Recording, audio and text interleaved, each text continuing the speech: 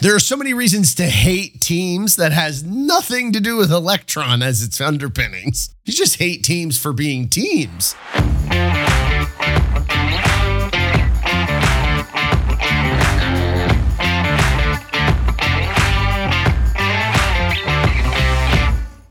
And welcome back to another episode of the Refactored Podcast, where it's our goal here to suck just a little bit less every day. From the brink of sanity, my name is Chris Tonkinson. And from the basement of the Ivory Tower, my name is Frank Cole. And this is episode number 121, recorded December 8th, 2023.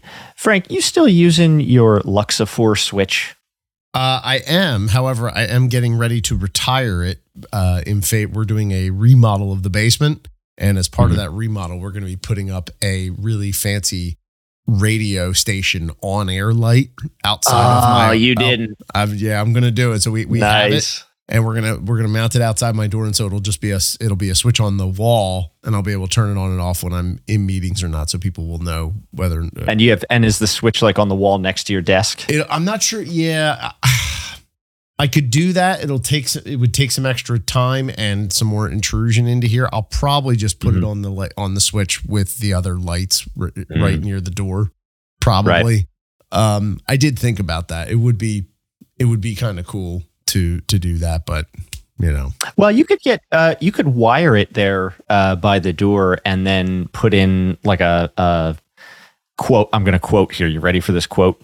Smart switch that you could then control automatically. Yeah, it could. I'm not sure yet, but I'm going to back to your original question. Yes, I still have it. Yes, I still use it. Why do for now until I get my awesome upgrade. That's going to look super cool. Well, mine died. Sorry to hear that. So I don't know, user error. I don't know. I used it for years, and then it sat on my desk for like a couple of months where I wasn't using it just because reasons. And yeah, I don't know if the full discharge like killed the battery or what happened, but the remote seems to work fine. And I get light when I plug in the actual light, the head unit, the light. The internal LED comes on like it's charging, but then it doesn't actually ever, because it used to like it would blink red when it was looking for a signal.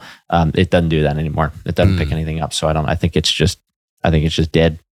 Oh, sorry I'm bummed about that. Yeah, super handy little thing. I might have one you can buy off of me for a reasonable price here. There we go. In a couple of weeks, I'll take it. It's actually I got it sitting right here. I don't think I've got it charged at the moment. I think I need to charge. Don't let it discharge.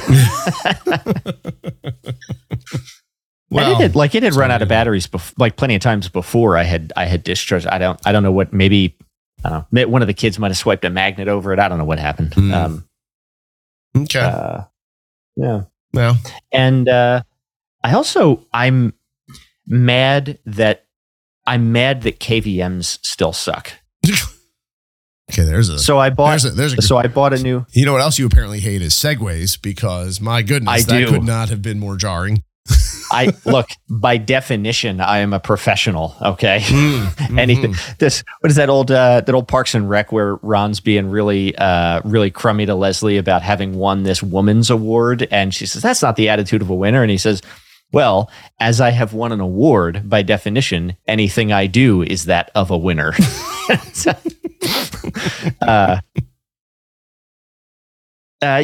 I bought a new USB-C KVM. By the way, the options are awful. They always the options are abysmal. But you used to be able to hey, here's a KVM switch. It does the things. With USB-C, it's like the industry is ignoring this now. Probably for good reason, because who has 9 different laptops? But I'm just really annoyed. I haven't done any testing, but I think it's supposed to support gigabit Ethernet, and I think Ethernet drops randomly. And the funniest thing, there are 2 applications I've seen it so far. Right-clicking the mouse kills it. Right-clicking the mouse kills the KVM switch? Right-clicking the mouse inside of certain application windows has killed the KVM. it sounds like a crappy KVM, honestly. You should be returning that thing. I am going to, but for this price, I'm really angry that is the case because they're not cheap. So you got a good one, huh? Well, I didn't think I got a good one. You spent some money assuming you were going to get a good one. I thought I paid too much money for one, and it turns out that I did, by the way. So that's been annoying me this week because I just want a good solution for two laptops. That's it. I feel like that's not an unreasonable request. I just want a nice product that works well. And I'm not even that picky about it. Like, there are peripherals I have that can go USB-C or USB-A. There are peripherals I have that can do USB or like 3.5 mil. Like, the requirements are not really, I don't require wired Ethernet. I'd love it, but I don't require it. But the options in the market are just crap at the moment. And now this one's already wigging out on me after a week in service. And I just, I don't. It's a full KVM, as in it's got the monitor piece to it, right? Mm-hmm. Yeah. Okay. Yeah. KVM switches have always sucked, and they always will suck. I gave up on the M part of it, or the V part of it, the video part of it. I just do the keyboard and mouse. I've got a separate monitor for the two machines. I just run them side by side. They each have their own monitor. And so I can look at them both simultaneously, and I'm just swapping the controls back and forth between them.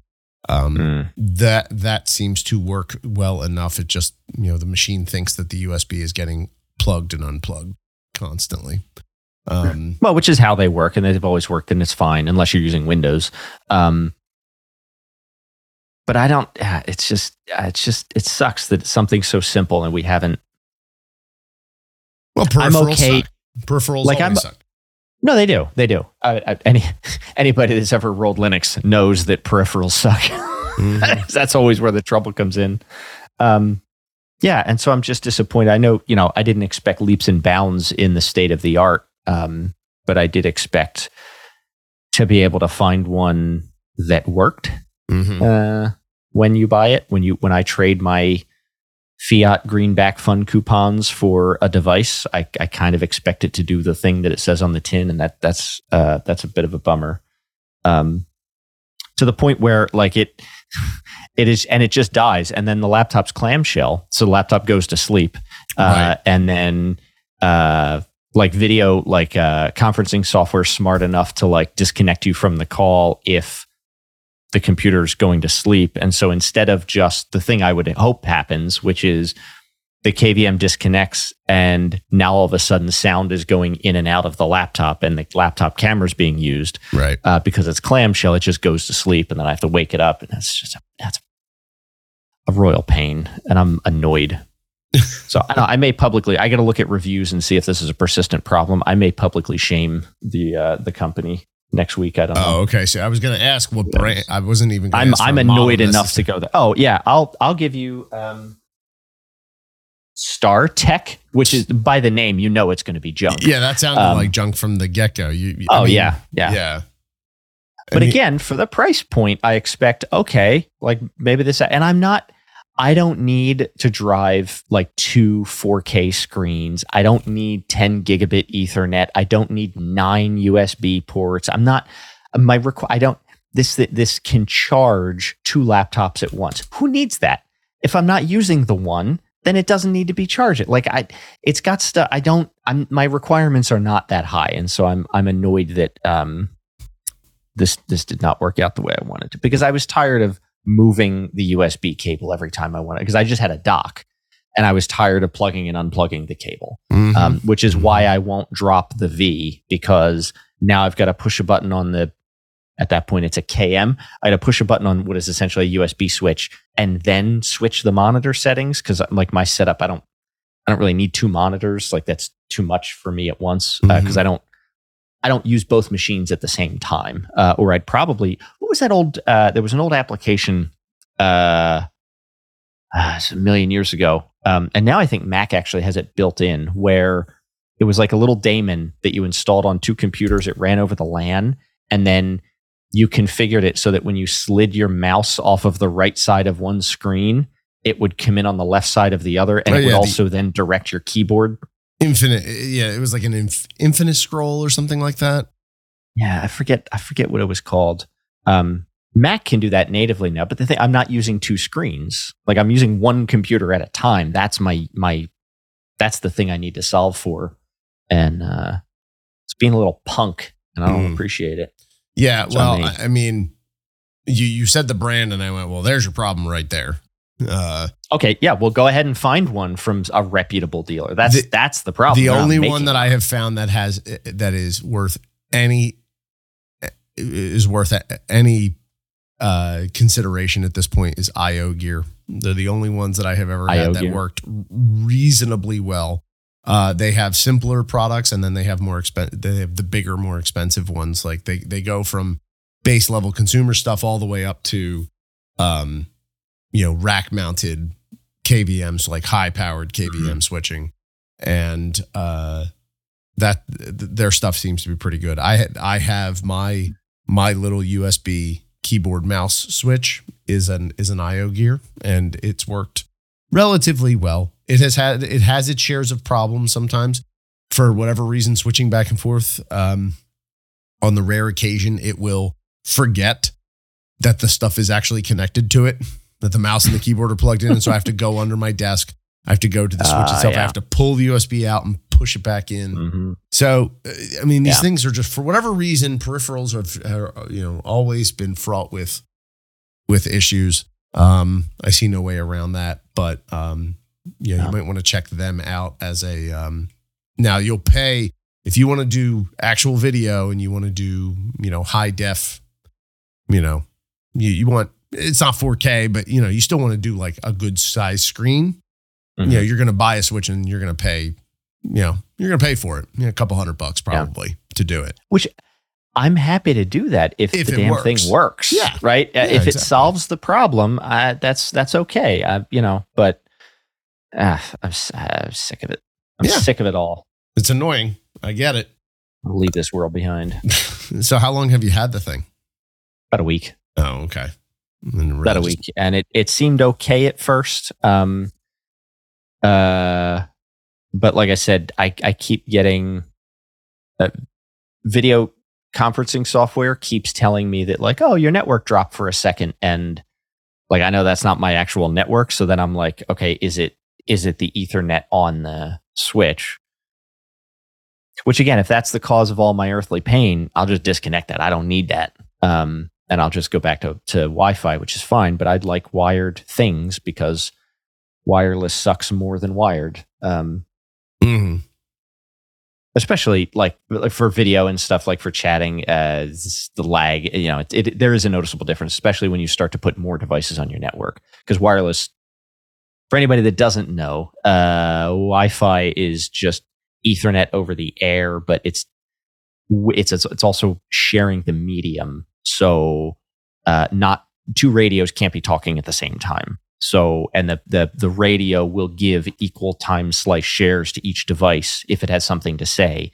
And so just having devices on the network, even if they're not incredibly active, will degrade latency and throughput. And that just, gamers know this.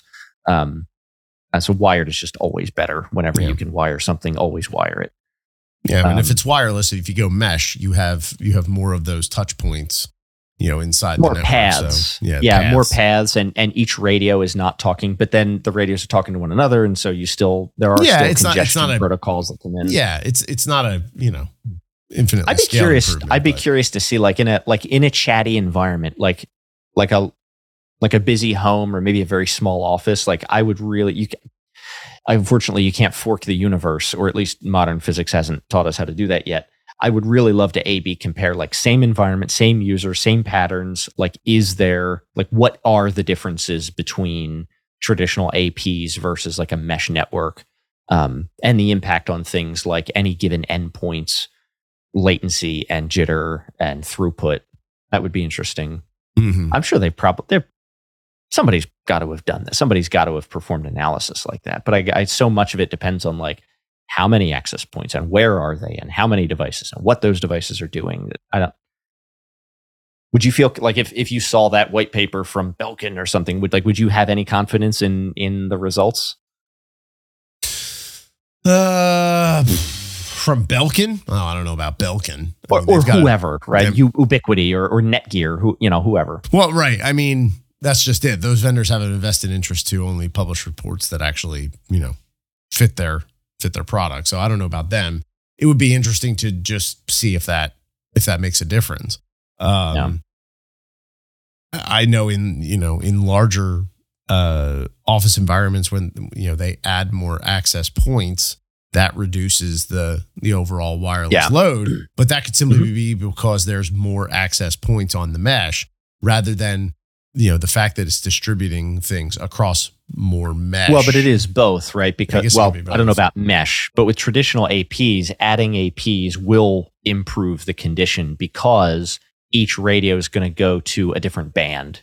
And the client, so whatever clients are connected to this AP above my head is going to be speaking a slightly different, it's going to be on a different band than the devices that are connected to the AP in the room next door. And so because they're not on the same channel, that's going to reduce the interference and allow everybody an improved experience. I don't know if mesh is like just taking that one step farther where now I don't actually have to wire the APs or I don't know. I thought about doing, when I was thinking about my home network, I thought about going mesh.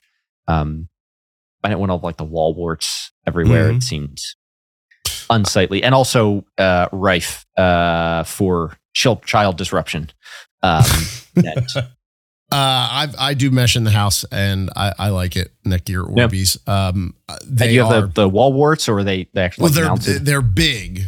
I mean, they're big units. I actually don't, except for the one in the basement, which actually I mentioned the sign going up outside. It's part of a remodel. We've that one was up on a wall, but with the remodel, we're going to hide it inside of a new cabinet.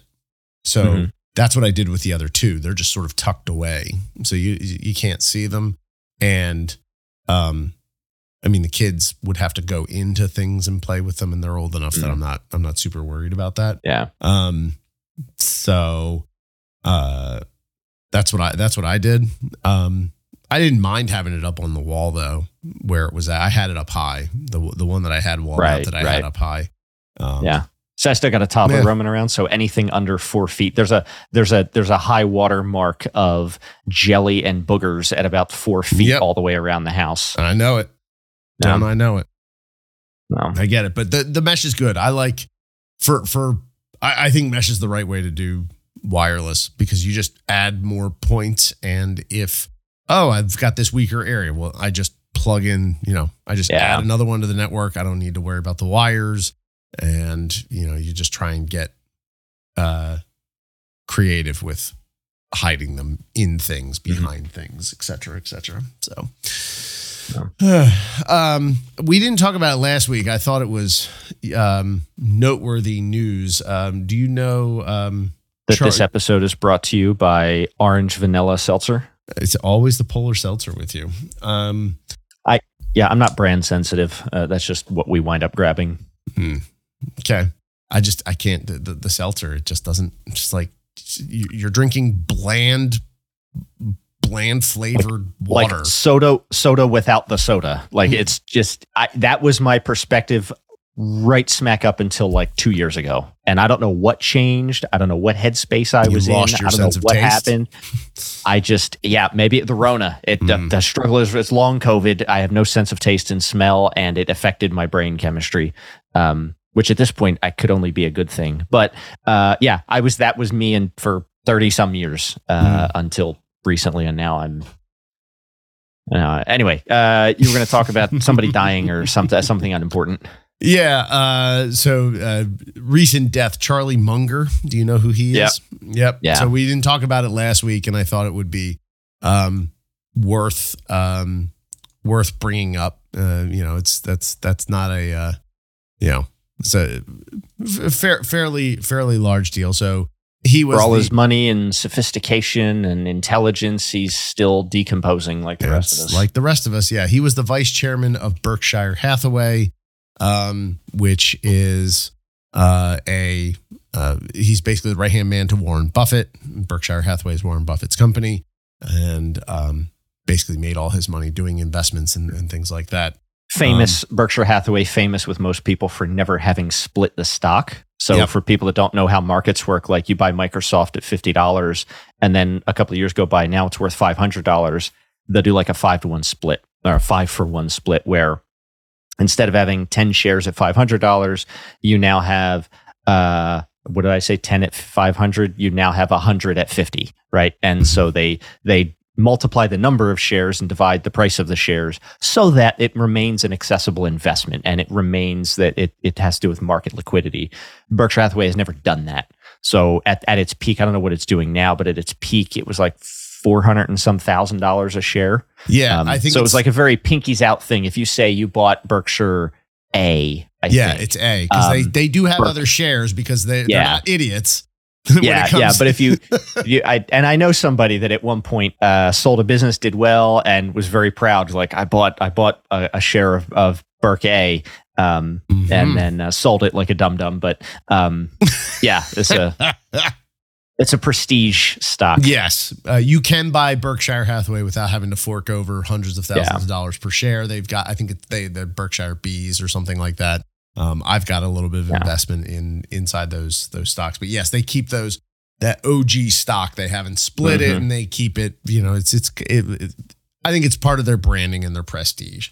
And other people try to do it, and it's like you're not on that level. You're not though. Poser. Yeah. So Charlie and Warren Buffett. Charlie Mungers basically. He's the right hand man to Warren Buffett. A lot of what made Warren Buffett successful. He was kind of the front guy.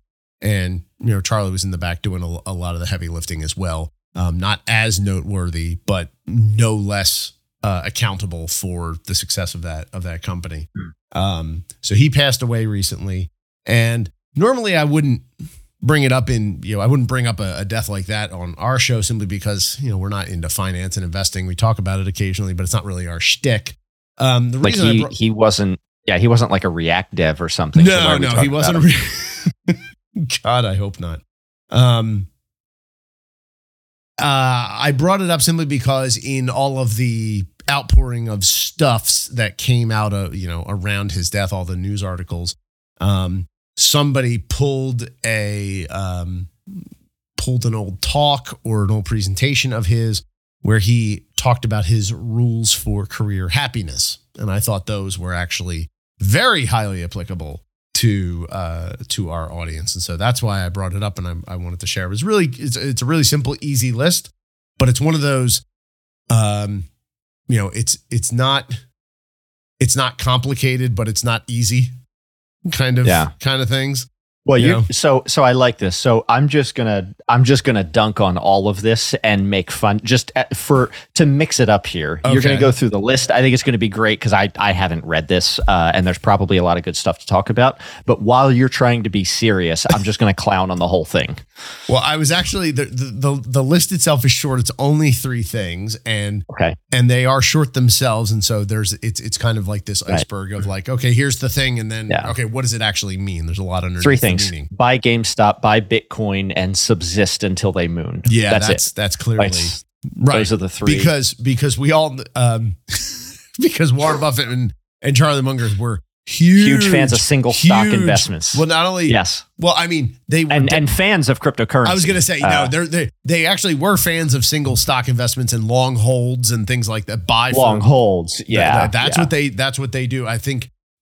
Some ridiculous amount of the Berkshire Hathaway stock portfolio is tied up in, I think, 4 or 5 stocks, and they're all names that It's Apple, it's GE and stuff. It's Apple, it's Coke, it's Amazon. I can't remember the list, but Apple's the big one. I remember that they have a ton of holding in. But yeah, not known for being fans. Quite the opposite on Bitcoin. They see it as a complete scam. It's just it's ridiculous. There's nothing backing it. It's not real. Which is probably an interesting topic in and of itself. But I don't want to devolve into crypto. So not yet anyway. Yeah, we'll get there. Don't worry, dear audience. So anyway, rules for career happiness. He had 3 things. I thought they were really, really good.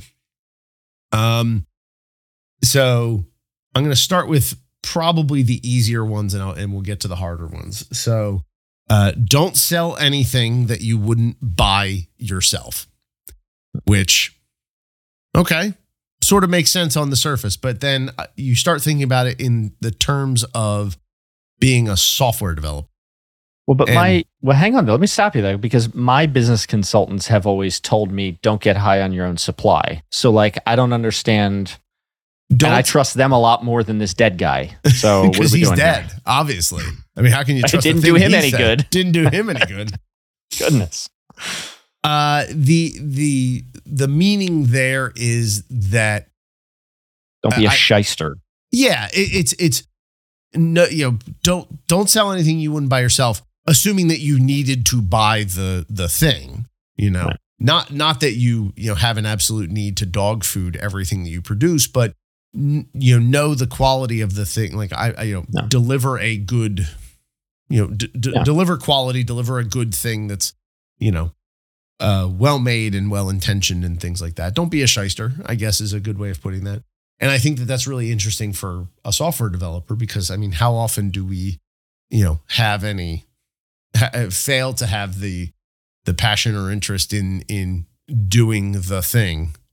What I would love to know, as a show of hands from the audience, how many people think that the software that they write is awesome? There are, I think, approximately none hands raised, right? Because the dirty six, all of it sucks. It's all software sucks. I'm doing this for 20 years. It's all terrible. It's all awful. Yeah. Okay. Now the product hopefully is worthwhile, right? So when you say, like, as a developer, I'm trying to tease you into diving. Well, you're right. I mean, like, so yes, there is that. Yes, all software sucks. This is something that we have said for years, and it's you go back to what you wrote even 6 months, and you go, what the hell was I thinking? And it's if you're not disgusted by what you wrote 12 months ago, then I don't want to work with you. I mean, part of it. I mean, this is part of where the show title, the suck less, comes from, and all that. And that's all true, but I think it's a matter of how much you're actually, like, are you striving to build a good product? Acknowledging that you're imperfect, I think, is a core necessity of being a good software developer, because that's how you're going to always be improving it, finding and fixing things, and always willing to knock down the bad and build up the good, or gooder, more good, less bad, more goodly. Yeah, more goodly. But for software developers, I think having that mindset is the key here that I would take away from this kind of quote, not selling things you wouldn't buy yourself. I wouldn't. Yes, knowing all software sucks, I get it, but I would want the apps that I use. I want those developers to come at it with the same good faith effort of making a high quality product, even though we are imperfect beings and it's all going to fall flat somewhere, somehow, every time. I still want them to put forth that good effort and not just be which instantly neutralizes anybody espousing the benefits of Electron apps.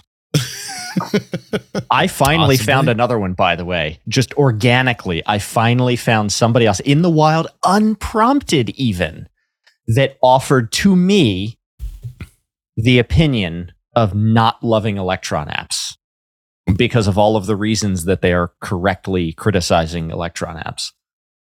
I'm ecstatic. I feel like I've been validated. I'm seen. I'm heard. Somebody else gets me. I don't think that this is as random.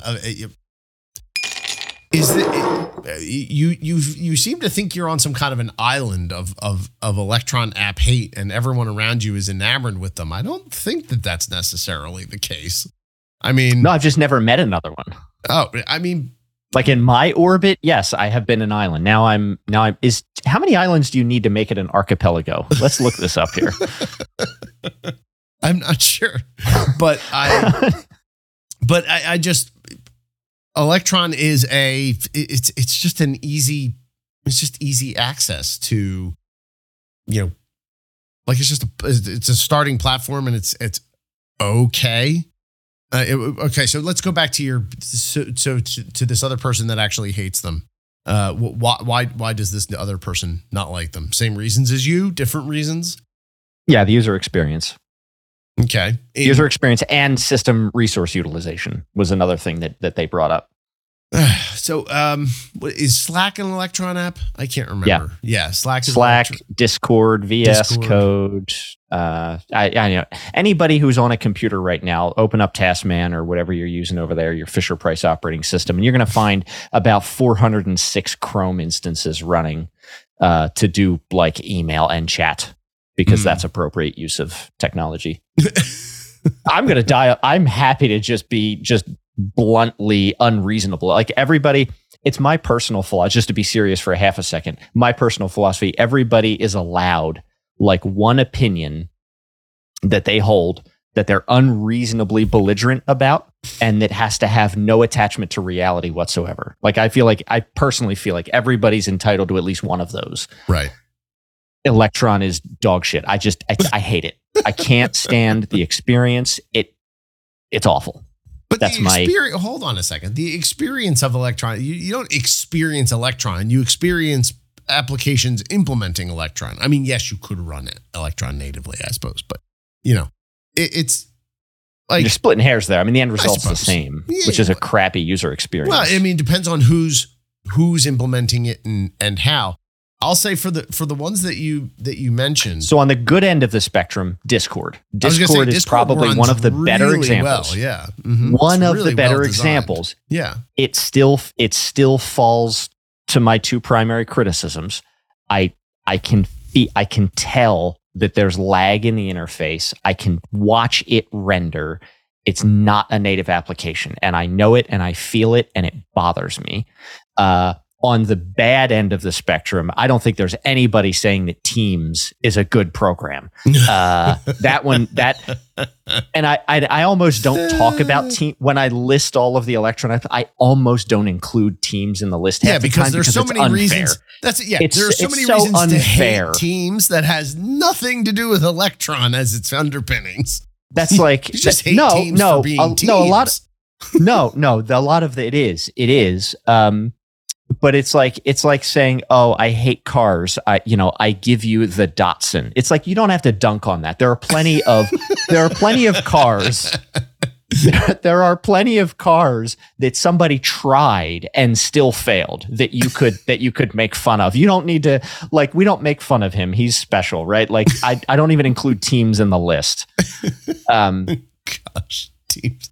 Yeah, Teams sucks for all kinds of reasons. And being an Electron app is at the very end of that list of reasons for Teams sucking. No, but what you said there was key though, right? Like if you spend the time and effort and you really care, you can get an Electron app to not suck so bad, right? But the onus is on you, right? The onus is on you not to nerf system performance, not to have horrible flashes of unstyled content, not to have massive input delay. And I mean, not even clicking to different tabs, but typing. I can tell that it's not a native application. It's painfully obvious.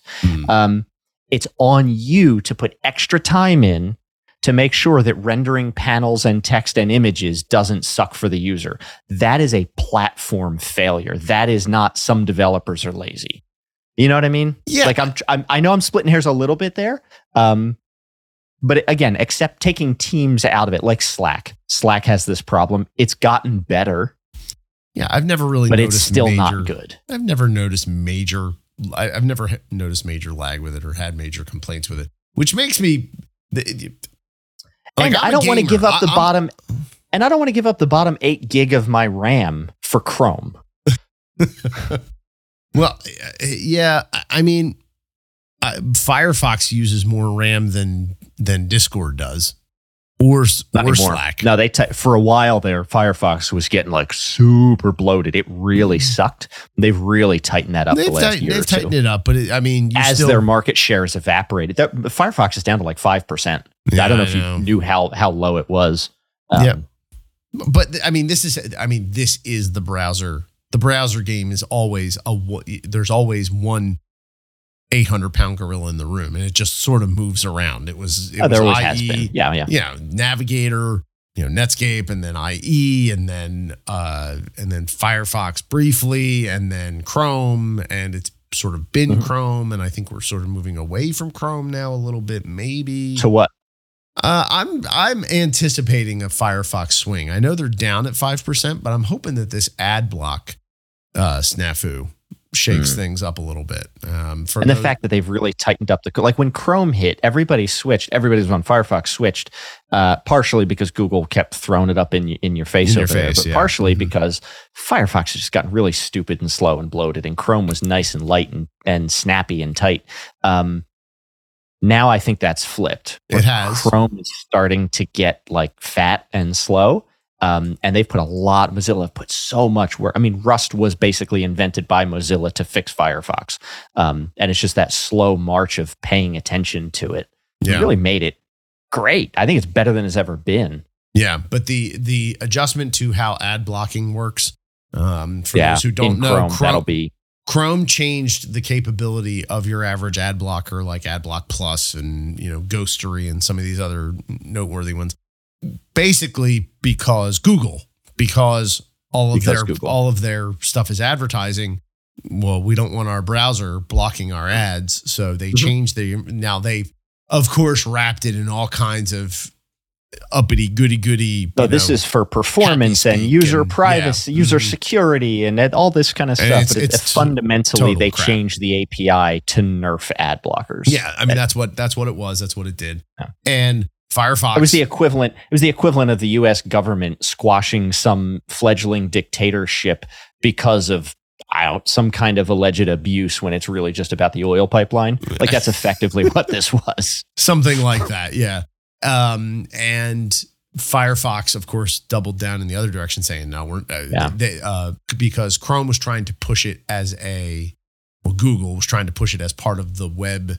I forget what web standard it was that they were trying to make. They were trying to actually make it a ubiquitous standard that all browsers would adopt. Yeah. And Firefox said no. Firefox said absolutely not. And so, and that's good. And so that's been probably the biggest shakeup in the very slow, almost static browser war in a while. And I think that as that tree bears bad fruit for Chrome, I think that will actually mean good things for Firefox. That's a prediction. You're probably going to need to watch that for 2 years, 3 years before that actually comes to any kind of fruition. So it's interesting to see Google get so many black eyes in a row, though. Like if they were actually to lose browser market share from this, that would be like the second or third hit they've taken now in like a year. What else are you thinking about? The AI thing? Their AI misses? Yeah, well, there were actually two of those, right? Right. Well, one of them related, apparently they just found out. Oh boy, I need another. I need. Where's my drink? Apparently, they actually just got caught. AI. They were faking one of their AI things. They said they did this thing and they didn't. I got to find the headline. No. So at first they everybody started using. Oh no. The first black eye was Reddit, right? So Reddit blacked out, and then Google revenue tanked because so many of the people were looking at Google to go to Reddit, and that was broken. And so then that exposed, like, the numbers got closed. Yeah. Then there was, they got their lunch eaten, and then they rushed Bard out, and everybody laughed at it. And if they now lose market share in browser market share as a result of this, that'll be like 3 in a row. And I couldn't be giddier. Like I'm always like my philosophy. Don't, like, especially if you're on a team in a company, you should be super critical of the organization. You should be super critical of the company. You should expect, nay, demand better at every turn of the organization. But don't be eager to criticize the individuals, right? Because most people, most of the time, are just trying to do their job, and you're not perfect either. So, like, be critical of the company, but don't rush to be critical of the people of the company. I am super eager to be critical of Google, and anything that hurts them, I am going to watch with a bag of popcorn, because they have just been getting worse and worse and worse for a decade now, and it's. I mean, it's a behemoth at this point, the and everybody likes to see the guy on top take a punch. You know what I mean? Like that's. Yeah. I have never ascribed to that school of thought that, hating the guy on top simply for being on top. I don't like that. If there's no, but when you're on top and you're using your position if you to start step on everybody else, and then if it turns out that you were kicking shins to get to the top, now I want to see you go down. Yeah, exactly. So it's about the actions, not the outcomes. What you did to get there. Because if you did crappy things to get where you are, and you're doing crappy things because of where you are, and you're at the bottom, you already got what you deserve. Nobody can you got what you deserved already, Yeah. Anyway, so we got to unwind some sidebars because I think we made it through one of the three. Yeah, we made it through one of the three, but I did want to mention the other black guy from Google. This just came down in the last day or two. Google's headline from TechCrunch: Google's best Gemini demo was faked. So. What is Gemini? I haven't been paying attention. Gemini is, let's see here. It's a new AI model that they did a big debut on, but the problem is the video is not real. Let me read from here. So. This is from the article describing it. Narrates an evolving sketch of a duck from a squiggle to a complete drawing, which it says is an unrealistic color, and then evinces surprise when seeing a toy blue duck. It then responds to various voice queries about the toy. Then the demo moves on to other show-off moves like tracking a ball in a cup switching game, recognizing shadow puppet gestures, reordering sketches of planets, and so on. It's all very responsive. The video does caution that latency has been reduced and Gemini outputs have been shortened. So they skip a hesitation here and an overlong answer there. Okay, sure. All in all, it was a pretty mind-blowing show of force in the domain of multimodal understanding. There's just one problem. The video isn't real. Quote, we recreated the demo by capturing footage in order to test Gemini's capabilities on a wide range of challenges. Then we prompted Gemini using still image frames from the footage and prompting via text. So although it might kind of do the thing Google shows in the video, it didn't and maybe couldn't do them live and in the way they implied. In actuality, it was a series of carefully tuned text prompts with still images, clearly selected and shortened to misrepresent what the interaction is actually like. You can see some of the actual prompts and responses in a related blog post, blah, blah, blah. So they built a demo, and it was... there was more than a bit of ghost in the machine. More than just smoke and mirrors. So they said, hey, we shortened the gaps, but then it turns, who is this? An insider? Who is this claiming that the whole thing is? Let's see, the quote comes fabricated. I'm trying to find who is talking here. Let me see. What is it? Is this on is this from ours? Where are you reading? I'm reading on TechCrunch. Okay. There is a not carry. It was shown from. Okay, so this is a quote from Parmi Olsen off of X, and then quoted in TechCrunch, and she wrote an article on Bloomberg Opinion. I'll put the TechCrunch in the Bloomberg Opinion. And now it's a 404 on Bloomberg. Interesting. I'm looking at the Bloomberg article. I've got a 404 on it coming from X. Maybe it's a bad Google's link. Gemini looks remarkable, but it's still behind Open. Oh, that's... Yeah, it looks remarkable, but it's still behind OpenAI. That's the link, but I can't get it to open. Okay. Not sure why. Anyway. So they are alleged to have faked some demo. Okay. They were trying to tout this AI, but they actually, put a bunch of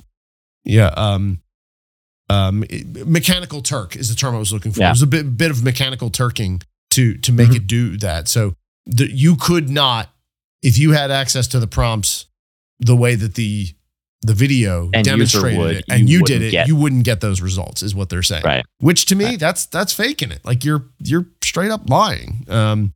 And so I would say that's another black eye on Google too. So I think you're just pushing too hard. Hey, that quarterly earnings treadmill that waits for no man, you know? Yeah, we talked about that last week. All right. So Chuck would not be pleased with Gemini. No, he definitely would not. For Chuck sure. and I, by the way, he and I go way back. You go way back? Yeah. Yeah. Okay. So don't sell anything you wouldn't buy yourself. That was the first thing. The second one, work only with people you enjoy. And I think that is absolutely true. Harder to do in concept, but absolutely true. Because if you are, and I think it's not just, it says enjoy, not just stand. Tolerate. It's actually enjoy, because it goes beyond simply making the day less dreary or less stressful. It actually becomes something easier. It as opposed to simply becoming easier or less bad. It changes your energy level. Yeah. It moves from something that you can tolerate to something that you actually look forward to and something that you enjoy. And that then radiates out to the rest of your life. I know when I'm in bad work situations, I have a terrible time leaving it at the office. It's one of my biggest weaknesses. Professionally speaking, I think is, when I'm stressed at work, I'm stressed at home, and I hate that about myself. But when you've got a group of people around you at work even if the work is hard, if you really enjoy working with those people, it makes a huge, huge difference. And I've been in situations where I've been in good situations with good people, bad situations with good people, and you can make the situation manageable. And in either case, if it's the fine. people are good, it's fine. Right. Exactly. Yeah. But either of those good situation with bad people, bad situation with bad Sucks. people, really, really bad. So this one's true. But again, as a software engineer, how do you square that circle? Because it doesn't, for a guy like, it's easy, but the thing I wanted to get at here is, this guy Charlie, he's the vice president of Berkshire Hathaway. He can do whatever the hell he wants with whomever the hell he wants. Of course, of course he's going to say something like that. How does that actually apply to me? Well, the way that I think it applies to you is, in the team immediately around you, plus your boss. Like it's a small circle. You don't have to get along great with the CEO. And that sort of thing. But if you have a cadre of people around you who are like-minded that you enjoy being with, then I think that makes the work go better. And of course, if you enjoy the people, that means that you're generally going to have the same attitudes and approaches. And that means that the overall culture of that organization or that individual team is going to be something with which you're going to gel and fit well with. So I think it all sort of ties in, but it extends. And to be clear there, because as I'm listening, I'm thinking somebody may have misinterpreted. You said somebody with the same mindset and attitude makes it that it's not. That doesn't mean somebody that agrees with you on all the things, right? That means you're talking specifically somebody who works the same way, meaning somebody who, if you are very direct, they are very direct, and you both understand each other and get along. If you have somebody that's like super reserved and shy and passive, and then somebody who's super upfront and direct, they're going to mix signals, and it's not going to and so you need somebody with different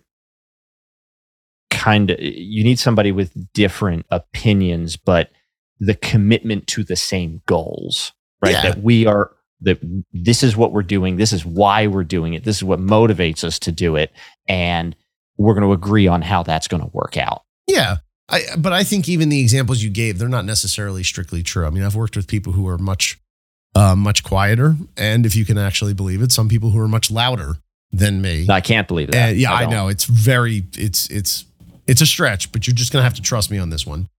And those things, they have an impact on your how, but I enjoyed them as individuals. And they're still some of my favorite people to talk to in my professional circles. And, we share Slacks and things like that, and completely different ways of thinking, completely different ways of doing work, or the kinds of work that we do. But working together was always pleasant because they were just genuinely good people that I did enjoy as human beings. And so I would say it's maybe even less of the things that you're talking about, although they can obviously affect it. Like if you have a basement dwelling, just dark corner, give me some code and leave me alone kind of, Milton developer that on your team, it's hard, really hard to actually connect and be and have a thriving professional relationship with somebody like that. So no, I just didn't want anybody to misinterpret that. Like you were saying, you had to have somebody that's like you in order to get along, in order to be productive. Right. Yeah. And they shouldn't. Yeah, you don't want. Yeah, correct. Agreed. And then the last one, which I think is probably the hardest one to do, don't work for anybody you do not respect and admire. And this one is a bear for me because you did order these in decreasing levels of practical application. Correct. Like increasing complexity to increasing complexity, but also increasing amounts of payoff benefit, if you can actually pull them off. Because I have now in several situations, I have worked for people that I respected for what they did. And then I have worked for people who I absolutely do not respect. They were, just not, some of them were just genuinely not good people. Some of them I just did not appreciate. I didn't think that they were at all equipped to be in the roles that they were in, and the incapability to rise to the mantle that they were wearing showed and had an adverse effect on themselves and the business and everyone around them. So it's very, that impact is absolutely real. The challenge there is, okay, so what do you do with that? You just straight up leave. That's tough sell, again, right? You got bills to pay. Yeah. And I think it's a matter of, I think this one is going to boil down to the situation. If you don't respect your immediate superior, I think you're probably done. That's really difficult to come back from. Right. We've talked before, people don't leave jobs, they leave bad manager. They don't leave bad jobs, they leave bad management. I think that's very true. And that starts with the person directly above you. If the person who's not your direct boss. We don't have to caveat that, like, that's not always the case every time, but it is a general, like it is a general. It's a generalized. Yeah. And I think it's true. That's a lot of times it is. Yeah. Yeah. And I think that's sort of if you don't have that for the person directly above you, I think you're screwed, and I think you should just, you should probably be eyeing the exits. That doesn't mean that you quit tomorrow, but if you have that, you have a lot to say. The converse, to say it more positively, if you do respect whoever you're working for, you and you do have that kind of relationship, because I've been in positions where I like my boss and other things are burning around me, but this is okay still, right? That can paper over a lot of other things. But there's also a practical angle to this, because the person that you are reporting to is ostensibly representing the next stage or some part of the next stage of your career as you continue to advance and grow. Well, if that person is not something that you respect and admire, what are you expecting to learn or gain from this person? From them. And you got to be really careful eating poisoned fruit, because there is absolutely truth to, you can take a really good person. If you leave them in a really bad, toxic environment for a long time, they're going to walk away from that experience with some bad, toxic habits whether they wanted to or not. You will do that. You become the people you're around. You become the people you're around. And they will drag you up or down to their level. True. And so you really got to look like, I'm going to spend 5 or 10 years here, whatever. I'm going to spend a long time here. Do I want to become more like those people? Right. That's ultimately the razor. Yep. Yeah. So, but it's hard, right? The job market is not what it was 2 years ago. Mm-hmm. It's difficult. This is not. I like these 3 points because they are not easy to do. They're not easy to do. They're not always going to be perfect. And even if they're not perfect, having them in mind so that you keep perspective on, the relative solidity or infirmity of your situation, I think is good. Okay. Oh yeah. All right. I'm missing 2 of the 3. And okay, maybe this isn't for the long term, and I've got to keep that in mind as I go about my daily life, and figure out, maybe I'll keep my ear a little closer to the track for opportunities, and maybe I will take that lunch with that that random person who business contact that I normally would have just ignored because I'm in a situation where I was more content or something like that. I think that's really important. For a technologist at any stage in your career, my advice is just never hesitate to have a conversation. It never hurts to have a conversation. Yeah, well, that's been my mantra forever, and it's always served me well. Yeah, and I think that's absolutely true. The biggest challenge for this one, I think, with technologists, is, aside from your boss thing, which we just discussed, is a lot of times the engineering, the technology is surrounded by people that don't totally get it. Even by people who you think that they should, like the executive leadership of the company. And it can be, it's hard to sometimes like, oh my gosh, I do this amazing work for these people. And then, they have no freaking clue what I'm actually doing for them. And I think that it's important to recognize the distinction about where somebody's skill and experience and history is coming from. The chances of somebody ending up in a position through dint of birth or because they knew somebody or things like that. I mean, it does happen. Don't get me wrong. It does happen. But the vast majority of people who are in any given role have earned some stripes to get there. And it's important to try and find those things that person is bringing to the table that landed them in that position. With technologists, it can be really hard if it's not technology. Like, how do you, do you have any idea what I do for you? It's like, you have no clue. I don't understand why I have to listen to a thing you say. I don't know if that's just technology though. I think you look at a lot of places, there's a lot of feelings of lack of appreciation and understanding. Oh, yeah, I don't for think sure. That's unique to technology. I don't think it is, but I think it affects technologists, and I'm not talking to everybody. We're talking to people in the tech sector, and we have our own version of these blinders, and it's a very clear binary.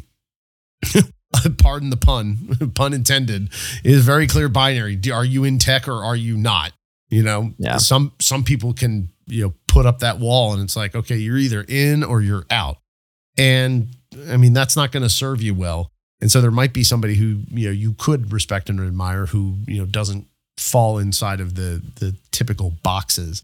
And I just think it's important to keep that in mind. But for the person who, people in your immediate orbit, your immediate team, and then your immediate boss, I think that is absolutely a must have. And if you don't have that, market sucks right now. Keep looking, but be eyeing the exits and just understand that there is something, there can be something better. You just have to get out there and, sort of find it. So, R.I.P. Charlie Munger. Thanks for the rules. Buddy. Yeah. Thank you. Buy Bitcoin. Charlie would have. Charlie, Chuck would have bought Bitcoin. Yeah, for sure. I bet he regrets that decision now. If only he had some Bitcoin, that would have served him. What a schmuck. What did he ever do? He clearly has no idea. Clown. Thank goodness. Listen to me, not him. Yeah. So, all right. Well, what do you all think? We'd love to hear what you have to say. Feedback@refactor.work is where you can send us your comments. You can also check out our back catalog, show notes, and all those sorts of goodies over at refactor.work is the website. If you want more from Chris, you can check him out at chris.tonkinson.com. And you can find my stuff at hotcohls, KOEHLS.com. And this has been episode 121 of the Refactor Podcast, recorded on December 8th, 2023. Thanks, Chris. Thanks, Frank.